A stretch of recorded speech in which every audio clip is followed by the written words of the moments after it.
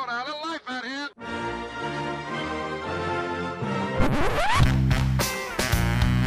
What the hell's going on out here? It's a lot of fun. Keep it fun.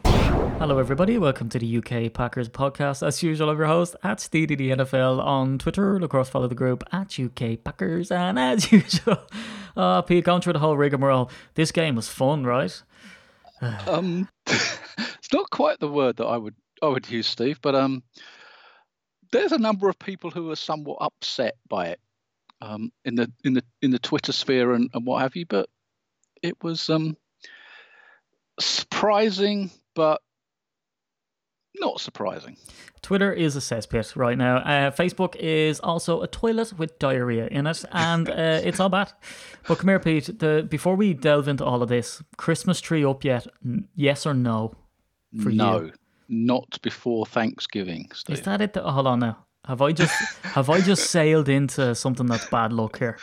I mean, yeah, going back to the forefathers here, because dude, I love Christmas, and anybody who says, "Oh, I went into Tesco and it's only date," and they have on the shelves, who hurt you? You know, like, fine, if you don't want to buy Celebrations or Quality Street. Do they even make Quality Street when it isn't Christmas? I've no idea.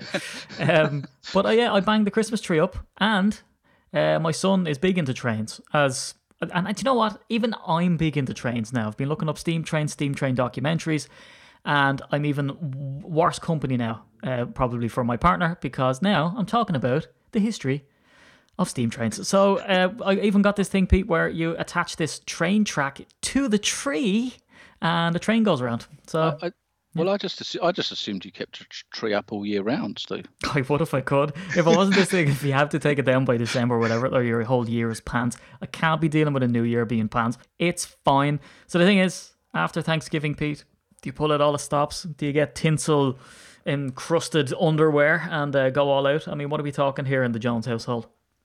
We have two trees. Both of them artificial, I'm afraid to say. But wow. Yes, one kind of traditional artificial green tree, and we have a little pink Christmas tree as well.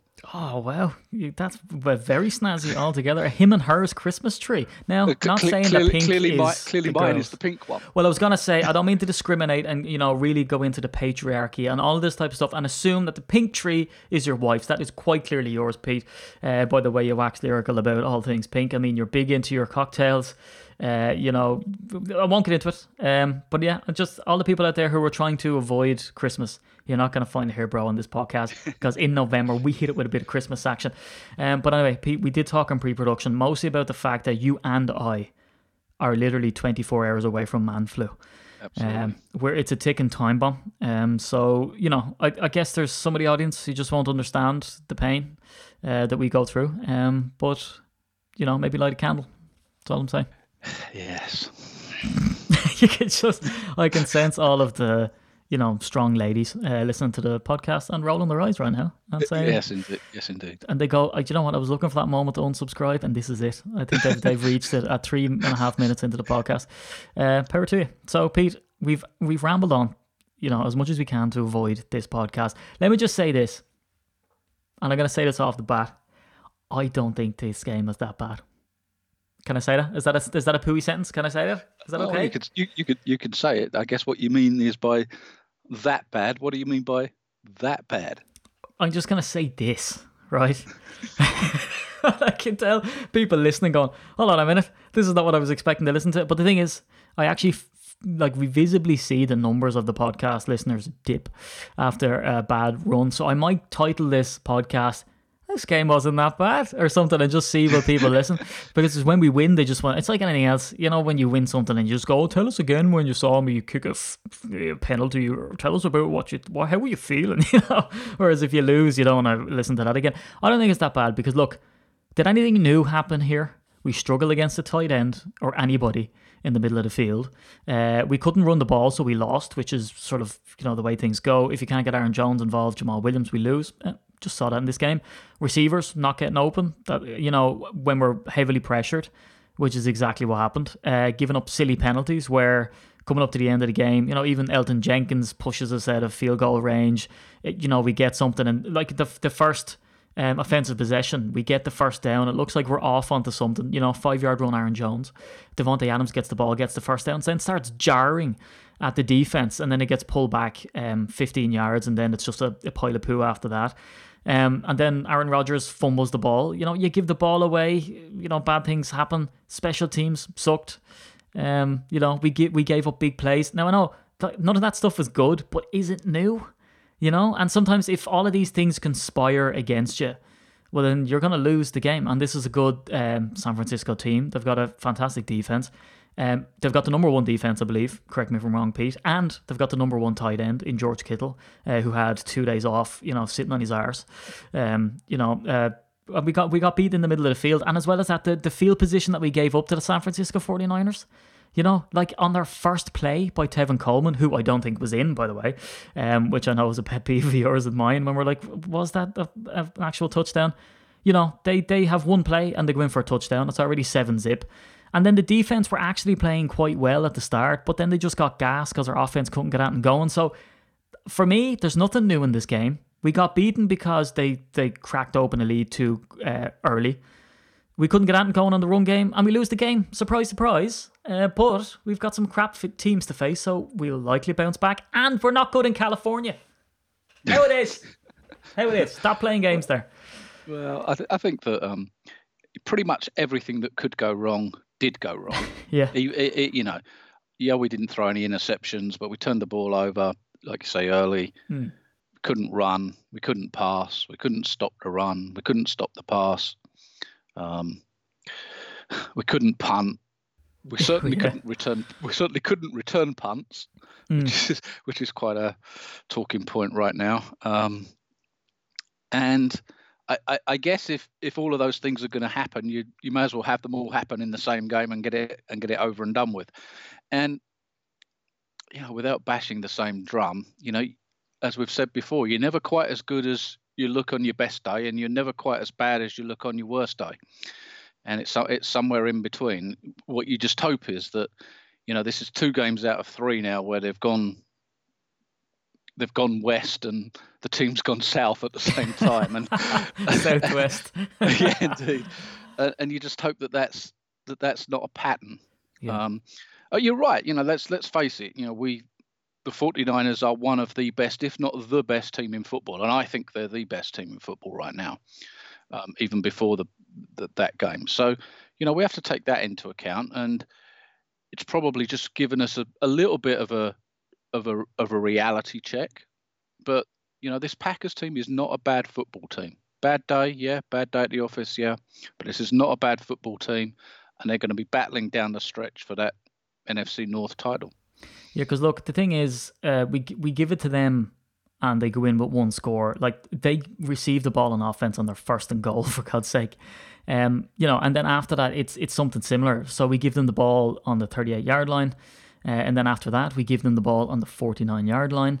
And then after that, we give them the ball on the 37-yard line. Whereas, as you said on the returns, it's either going out the back of the end zone or Smith is catching it and then just faffing around and getting down for minus yardage.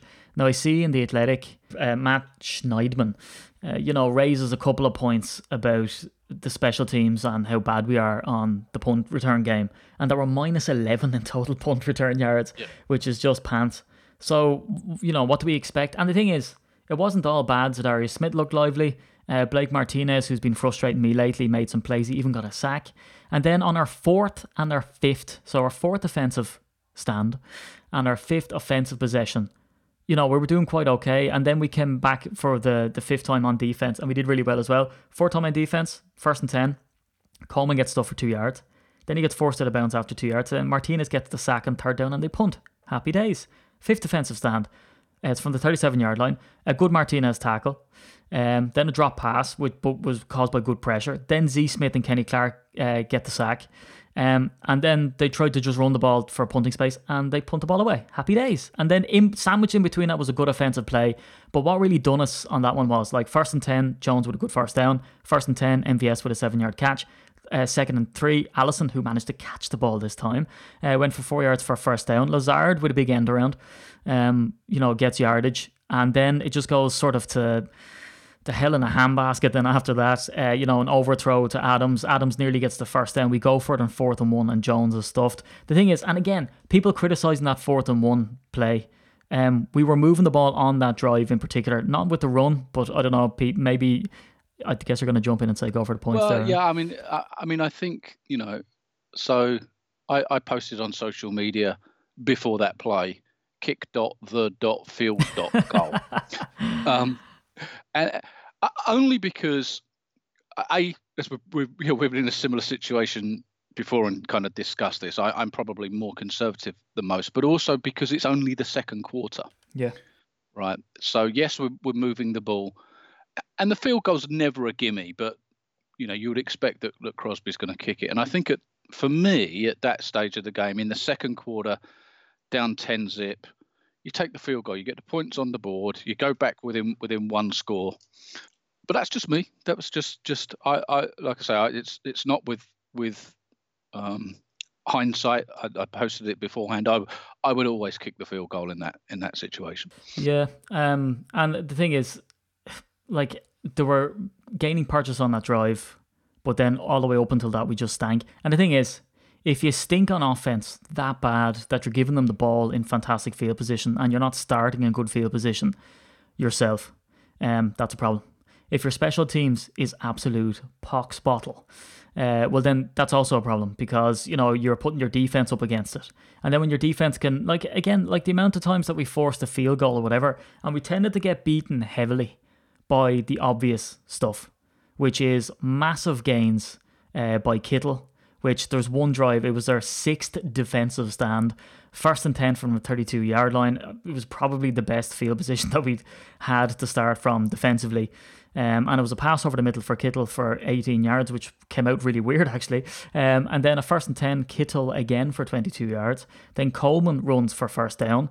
Then we do okay-ish run stuff for no gain, but Martinez and I can't remember who else it was missed the tackle. 2nd and 10, Fackrell almost gets the sack. It ends up as, I think, an 8-yard run. Then an incomplete pass, and we forced them into a field goal. There was some nice stuff in there, but we got gouged. And then the thing is any time that we had a chance for momentum, which is when, we scored a touchdown with Devontae Adams, which was his first touchdown of the year, which is crazy.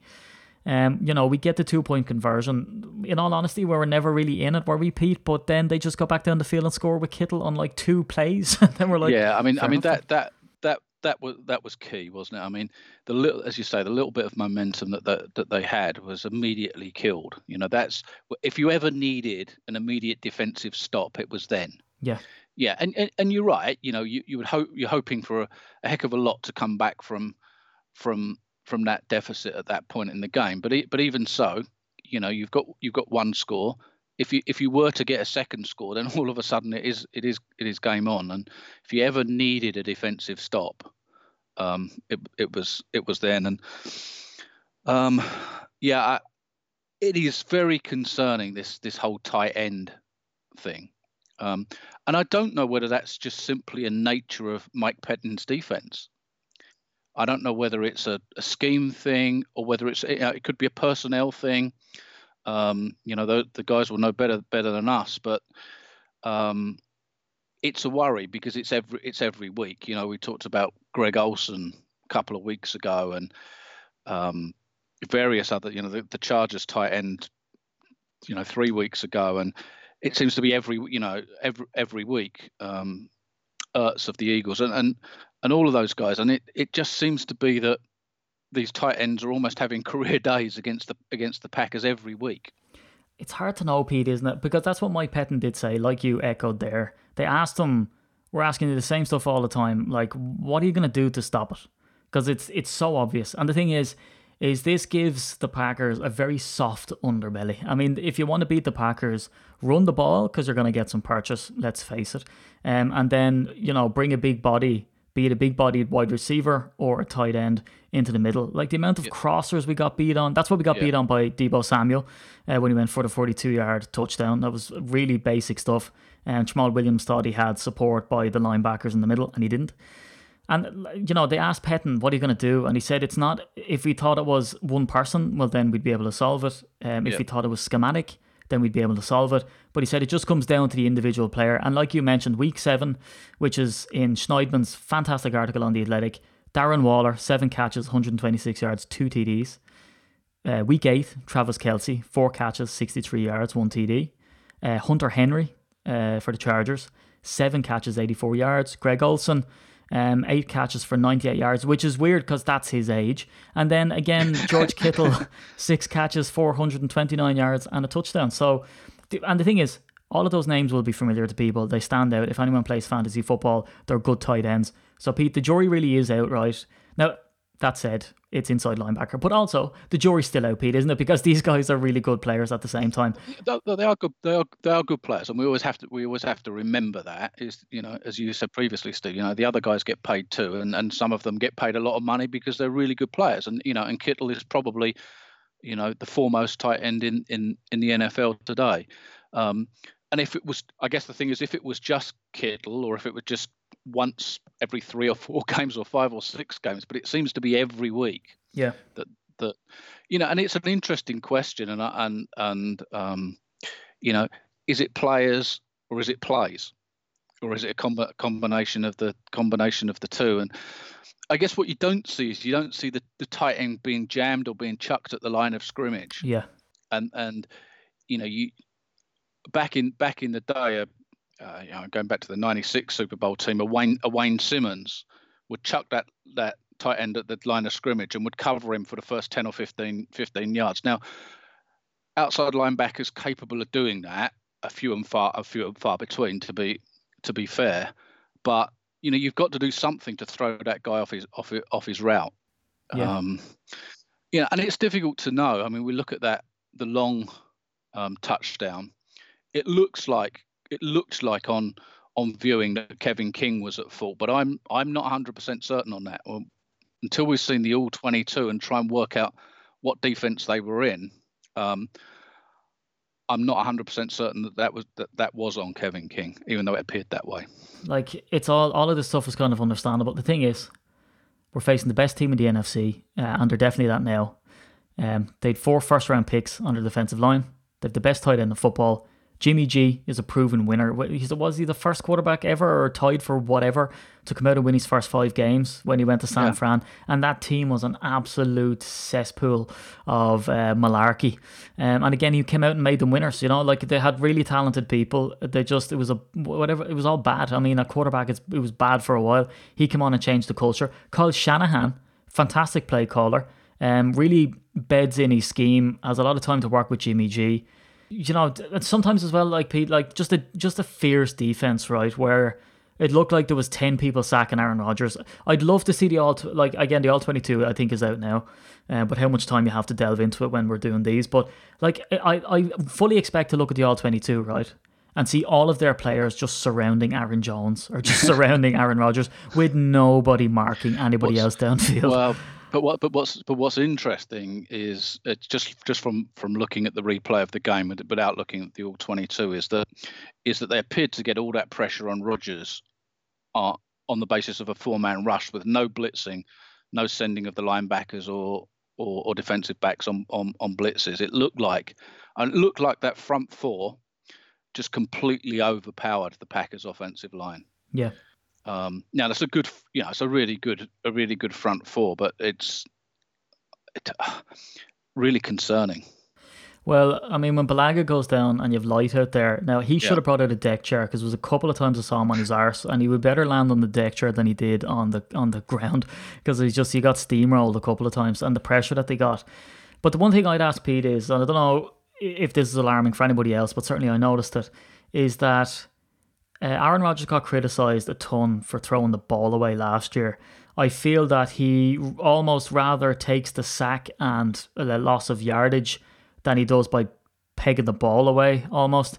And again, like, I can overanalyze and say he's doing it to protect LaFleur, he's doing it because he got criticised and people see that it's on him or whatever. But there's a couple of times, and maybe it's just from the fact he's picked up so many injuries over the years, I find, and this is just my opinion, is that it's like he's bracing for the sack way before he gets sacked. He used to just dance around, perform his magic, and he was always, all of these tapes that came out and said, oh, he's a pocket Jedi, he can move the pressure around just with his arse. And then you look at this and it feels like he's bracing himself, tucking the ball in almost, and pushing some of his own players with his hands, almost to make room to lie down because they're going to hit him. It's very odd. And again, if people think I'm talking balls, go back and listen or look at the highlights or look at the full game if you want. But when he's about to get sacked, he braces himself. And there was one time literally, and I wrote down in my notes, braces himself for 5 seconds before the sack, because it's like he's running around, not trying to break out into a run, not looking for anybody then at that stage, but just holding the ball and waiting to get smushed. And it's an odd one to see. Not that I'm criticising him, because he's only a couple of games away from that perfect pass already, and this defence was absolutely fierce up front, and we got steamrolled. But I just find it's a bit odd. It's the body language and the play is just a bit strange to me. Yeah, it did. It absolutely did look that way, and it's difficult to know what with regard to the play calling, because you think if you get in that situation where you're getting constant pressure, and they were getting constant pressure from that 49ers front four, you've got to move him out. You've got to move the pocket, and you've got to roll him out, and you've got to get rid of the ball quickly. And to a degree, it goes back to that Chargers game, because a similar thing happened in that Chargers game, and we talked then about the way that you have to slow the rush down is you either have to move the pocket and move the quarterback out, or you've got to run more screens and more draws. Yeah, that's the way you slow down that pass rush. But I guess that's easy being a armchair coach and being able to sit here and watch it, and we assume that every play that we would call would go for a touchdown every time, and clearly they would. But it's it certainly did appear that it just felt like he was almost taking a 3 or 5 step drop and just expecting the pressure to be right there. Yeah. Whether he was or not, that's certainly the way it appeared. Yeah, just again, one of those, times you go up against a good team, they've got a fierce defense, and stuff doesn't go your way. I mean, we forced a fumble from the Niners, but Coleman ends up going back and getting it very early on. And in other games where stuff's kind of going your way, or people are around the ball and forcing stuff, you come up with that ball, it's a deflator for the other team, it knocks one of their good players to the side a little bit, because he's like, or the coaches pull him because they're like, oh, one fumble is out for me. But the one thing that I do know, and this is a word for word conversation that I wasn't present in hearing, but there's no doubt in my mind that it did happen. Kind of like Sherlock Holmes, I was able to derive this from the play.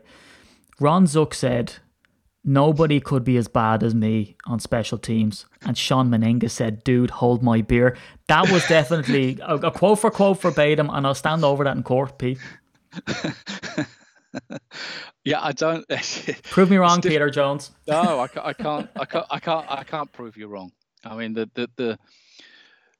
even the bits of the special teams, J.K. Scott, it was good for the first 5 or 6 games of the season, and we've given him a bit of a pass as the weather's got colder, but was terrible last night, and has been terrible for the last 2 or 3 weeks. And as you mentioned, the punt return game, they're on for almost certainly going to set an NFL record for futility in punt returns. Yeah, we'd be better off fair catching every single punt. We'd be starting further up the field than we have been this season. It's and it's easy, I guess, with regard to the punt returns, to try and blame the punt returner, but it's clearly not him, is it? It's if as soon as the guy's catching the ball, he can only go sideways because he's got 3 guys in his face, and it's exactly. Clearly not an issue with the returner himself. What makes this really weird is typically, and it's been part of the reason or excuse, depending on which way you look at it. Typically, your special team starts to break down during the season because you've got more and more injuries. Yeah. And, you're bringing in the 5th guy at this position and the 6th guy at that position, who probably started the season as street free agents, or at least on the practice squad, but they're coming in because, you've got 16 players on injured reserve. And that's kind of been the Packers' mantra for the last 2 or 3 years has been that special teams have started to break down because we've got the 80th player is suddenly being asked to play special teams. Well, that's not the case this year. Yeah, we're too healthy. I think that's the problem, Pete. Yeah, I don't know what to make of it. I don't think there were any penalties on special teams last night, were there? Which is a plus. I know, yeah. No, you definitely zero in on it, no. But maybe you've read this already. But do you know what the longest punt return we have this season is? And who it was by? No, I haven't a clue. It's probably Tramon Williams 3 yards or something. I don't know. Trevor Davis, week 1, return for 1 yard. Can you believe that? It's shocking, isn't it? Yeah, there's a job for somebody there. We're minus 11, as I said earlier in the podcast, minus 11. And the lowest total was achieved in 1965, and I say 1965, by the Cardinals. And they returned 27. So at the minute, we need to raise 38 yards, Pete, to get back to that lofty return of 27 yards. And the thing is, like you say, it's not Smith's fault, right? Because he's literally got lads breathing down his throat when he does get the ball. And he's had to pedal backwards to try to find himself some space to return something. So it hasn't helped. But yeah, poor, very, very poor the whole time. And we've only returned 8 punts, apparently, according to Matt Schneidman. Good old Matt Schneidman. I feel like he's here with us in spirit by the amount that I'm quoting from him. But yeah, just bonkers. Look, it's one of those games I find to get away from me. I don't really believe momentum too much. And I know, from listening to interviews from players over the years, and they go, we don't really look at it that way. You kind of go out and just play what's in front of you. And it's only if you get really deflated if people start dropping a 50 burger on you and you start getting, dirty tackles, throwing those in and stuff. But this was one of those games, Pete, wasn't it, where the momentum was never with us. We always looked like it was an impossible task. It just felt like, I guess almost from the Adams penalty onwards, and I'm not using that as any excuse or any reason for why what subsequently happened, because I think anybody trying to say, well, it's all because of that's just complete nonsense. There's 59 minutes left in the game at that point, so let's you can just put that to bed. But it just felt like everything after that was just a lesson in complete futility. It was like I said at the beginning of the podcast, you just have to hope that if everywhere was going to be bad, it may as well all be bad on the same day. Yeah. And I just think that, again, I think we've touched on this previously, sometimes games just get away from you. It's only 3 or 4 weeks ago that the 49ers put 50 points on the Panthers. The Panthers are not the greatest team in the world, but that's a team that was 1 yard short of tying with the Packers. And they nearly beat the Saints and probably should have beaten the Saints yesterday. Yeah, exactly. So sometimes game, from a team that's given up 50 points to the 49ers 2 or 3 weeks ago, all of a sudden very nearly beats the Saints yesterday. Games just get away from you. And unfortunately for the Packers, that's what happened yesterday. And you have to, like you said earlier, the schedule looks favourable at this point, and you can't play the game that's already been played. You have to move forward and play the next game and try and correct what you can. Not everything's fixable. If you simply don't have the personnel to do certain things, you don't have the personnel, so you can't fix it. There's certain things that we don't have Aaron Donald. So much as we'd like to have Aaron Donald up front, we don't have him. So we can't fix that. We don't have Ray Nitschke playing middle linebacker. So as much as we'd like him, we don't have him. So you can't fix everything, but there is a lot that they can work on, and you have to believe that they'll go to New York and beat the Giants and then beat the Redskins and so on and so forth. And down the stretch, they're still in this thing for the NFC North, and they're still in this thing for probably the number 2 or number 3 seed in the NFC. And it's difficult today after what happened yesterday to be positive, but I think we have to be. We're 8-3, and that's the way you have to look at it. Yeah, like ultimately, I know we spoke about it, and the thing is, like you said, you're not as bad as your worst, you're not as good as your best, and the thing is the reaction is the same. It's either visceral, the team is pants, or it's amazing, we're going to the Super Bowl. It's never sort of like, all right, we are where we are. You know, we've beaten teams and we've won games that, you know, on another day, you know, we would have been trounced by. We've lost games that maybe we could have done better in, like the Chargers. We had the chance against the Eagles. The thing is, we're in a better position than where we thought we were going to be.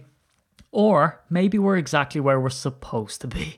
You know, it's kind of, you know, keep trucking along, do what we're doing. And these people who are naysaying it already, oh, you know, why do you want to get to the playoffs? Because we're going to get to the playoffs and we're just going to get dumped out. Like, who cares? Like, you know, how do you know? Why have you got the crystal ball? We could lose out for the rest of the season. We could win out the rest of the season. We could, you know, start stringing stuff together properly at the end. Look, we know what type of team we are. You know, we give up big plays on defense. We're leaky against the run. We can't, for our lives, defend against tight ends. Our offense is, you know, by and large, hot and cold. We get out to a massive lead and then we start to lose it again. Why do we do that? Do we get off scripted plays? Do people figure us out? Do they make adjustments? Who knows? Look, we are where we are. We're bedding down a system. We're way better than where we thought we would be. You know, as you say, we've got the Giants. We've got to face Washington. We've got the Bears, who have a god-awful offense but a really strong defense. So that actually lends itself to almost being a loss. There, I've said it already. So, like, the thing is, we're where we're supposed to be. And LaFleur is going to do, you know, advance more, add more to his playbook next year. And Gutekunst is probably going to add more pieces. It's the first year that we've had all of this sort of stuff. Gutekunst is only really getting his feet wet as well. So, I mean, you know, let's read, you know, Meditations. Let's go right back to the classics and just keep that sort of, you know, stoic atmosphere to the whole thing. That's absolutely right. And I think the thing about LaFleur is, like you say, it's a first year head coach, right? And even if he does make mistakes, well, he's going to learn from those mistakes. You know, hey, Vince Lombardi was 7-5 in his first year. You know, he didn't come in and win the NFL championship in his first year. So let's give the guy a break. Yes, he's going to make mistakes. Yes, it's easy for us to sit and coach sitting on my couch, you know, drinking a cup of coffee. He's going to get better.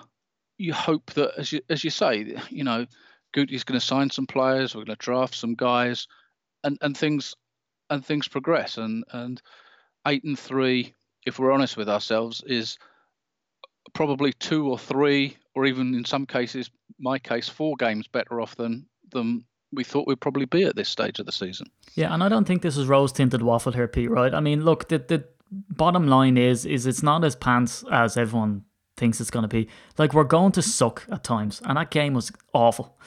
God-awful in a way. But at the same time, you know, we got beaten where we were going to get, like, you know, on the podcast before, like, we're going to get walloped if we can't stop this, and this, and that's just the way it is. And then we gave up all of that crap, and we couldn't get out and going on offense, and special teams was awful as well. So, yeah, you're going to get beaten. Move on. Five games to go in the regular season. There's a long way to go. A lot can happen between now and the end of the regular season. You just have to win as many games as you can, and just see where you are. You know, teams get on a roll, good or bad, towards the end of the season, like the 2010 Packers did, who were no more than average for much of 2010, and then got on a roll at the end of the season, sneaked into the playoffs, and won it all. So you never know what's going to happen down the track. If the best team won every game, then we'd see a 16-0 team in the Super Bowl every year, and we don't. Yeah. So it really is any given Sunday, Saturday, Thursday, Tuesday, whatever day they try force some NFL into. The thing is as well, Pete, like to as a good marker of how good this team is, the Niners team, is that they were decimated with injuries, and they have been for the last number of weeks, and they've brought the game close. They got beaten by the Seahawks for that exact reason. The Seahawks are kind of a gritty team. They got another win this weekend, and that's the thing about the Niners. If that was the Packers of the Mike McCarthy era, and we remember, like, and everyone have been haunted by this, we'd pick up injuries. Everyone would moan that we're the most injured team in the NFL, and then we just get pasted, and we get brought down to the wire by the goddamn Browns. You know, no offense, Peter. So that's the thing, is that, like, we would get absolutely stamped on, you know, when one player went out, and that's kind of what happened. Balaga goes out, Alex Lloyd can't fill in. We're getting our ass handed to us on defense, and then all of a sudden we've the worst game ever. Now, it's not all down to Alex Lloyd, but I'm just saying, we've one injury on the O-line, and all of a sudden everything disintegrates. The Niners have been dealing with injuries for the last number of weeks, and they've managed to keep the thing rolling, and now they're in the position that they are. If that was the Packers, we're looking at a top 10 pick. So this is a really good team. It's a very well coached team. And as LaFleur says, they've got the man up. They got outplayed and outcoached on the day, and everything kind of went wrong for them. So, I mean, yeah, absolutely. And the other thing that I think, if you put some kind of multi-year perspective on things, very few teams that kind of take a huge jump from one season to the next stay there. Yeah. So even look at the Rams this year. At the end of last season, when the Rams went to the Super Bowl, perhaps a little bit fortunately, but Sean McVay was the greatest thing since sliced bread and whatever else. They're struggling this year. They're a 6-4 team. They play the Ravens tonight. They could easily be 6-5 at the end of tonight. And so, yeah, they've made, Rams have made kind of a sudden jump and then started to go backwards. And that happens a lot with teams that make that sudden jump. So I think, making a jump, but then being able to stay there is the key thing. And I think that's what we're hoping for and looking for. And I think with LaFleur and a first year, pretty much a first year coaching staff across the board, Pettine being the exception, but it's progression, and I think that's what we came into the season looking for. And I think the next couple of weeks, if they can win as we hope / expect that they should, then all of a sudden you're sitting at 10-3, and you're very close to making the playoffs at that point. Yeah. And that's above and beyond, I think, most people's expectations, or what the expectations were coming into the season. Yes, it's disappointing. It's disappointing when everything breaks down at once like it did yesterday, but those things happen. Let's hope we're not if we're having a similar conversation next week, then we're going to be more concerned, obviously. But you have to put it behind us and move on. Yeah, look, if we have this against a really poor team, like the Giants or Washington, well then, yeah, let's have a sit down and we'll have a serious chat.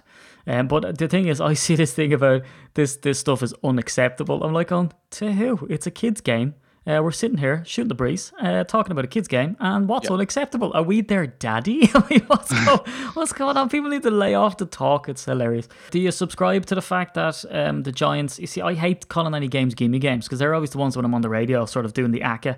They're always the ones that kick me in the bum. Are we looking at a title NFC North between us and the Vikings the last game of the season? So I think that the Vikings are at Seattle on Sunday. So tough game. You would probably expect, I don't know, the Seahawks are probably 3-point favorites or something for that game, and I would expect the Seahawks to win that game. So you just don't know. I would expect that the Packers Vikings is going to go right down to the last game of the season for the NFC North. I know we played them in week 16, but yeah, I think that's going right down to the wire. And you're right, no game's a gimme game. Yeah, and week 13, GB versus NYG is in London for us, December 1st, 5 o'clock, Hippodrome Casino. That's we're getting the meetups back on track. You see, the thing is, the game was supposed to be in Birmingham where we were supposed to go. It was all organised and then got flexed out. But the joke's on you, NFL, because the game stank. So Green Bay versus the Giants. So that's in London. It's informal. So if anyone wants to go and watch with us, I'm just going to say commiserate as a joke, but that's not funny to me. So let's just go and celebrate the win in the Hippodrome Casino. We don't need tickets, just rock up. Week 14, you do need tickets, which is Dublin, Ireland. Green Bay versus Washington. That's December 8th at 5 o'clock. That's in the Woolshed Bar and Grill. So yeah, anybody looking to go to that game, shoot me a message on @UK Packers on Facebook, Twitter, or Insta if you want. And of course, @SteedyDNFL if you want to hit me up personally as well if you're planning on going. Because sometimes what happens is that because I've got to give the money and the numbers to the venue to cordon off a certain section, and then 10 people arrive in and go, "Hey, Steve," and you're like, "Oh, cool, didn't know you were arriving." So do let me know if you're planning on coming or whatever. And also, if you're sending money across, send it friends and family, please, because if you don't, we get charged a fee and then we pay for you to come. Like you, I was going to say royalty, but that's not too great in the news as of late. So anyway, there we are. Peter, anything else to say, or forever hold your peace? No, I think we've covered it. I think we put it behind us. We move on to the next one, and we'll be sitting here pretty this time next week. Yeah, and everyone who overreact is going to have egg on your face. Anyway, so I have been at SteedyTheNFL on Twitter. He has been at IT_hedgehog on Twitter. That's it for this week ish. We'll be back with quick snaps. You doing it, Pete? The sound of your fingers is just illuminating, which I didn't have you earlier in the week, but now I'll have you back. It's good to have you back. So anyway, that's it. Hopefully people are enlightened by this podcast. If not, you will be by the next one. Until then, go Pack Go. Go Pack Go.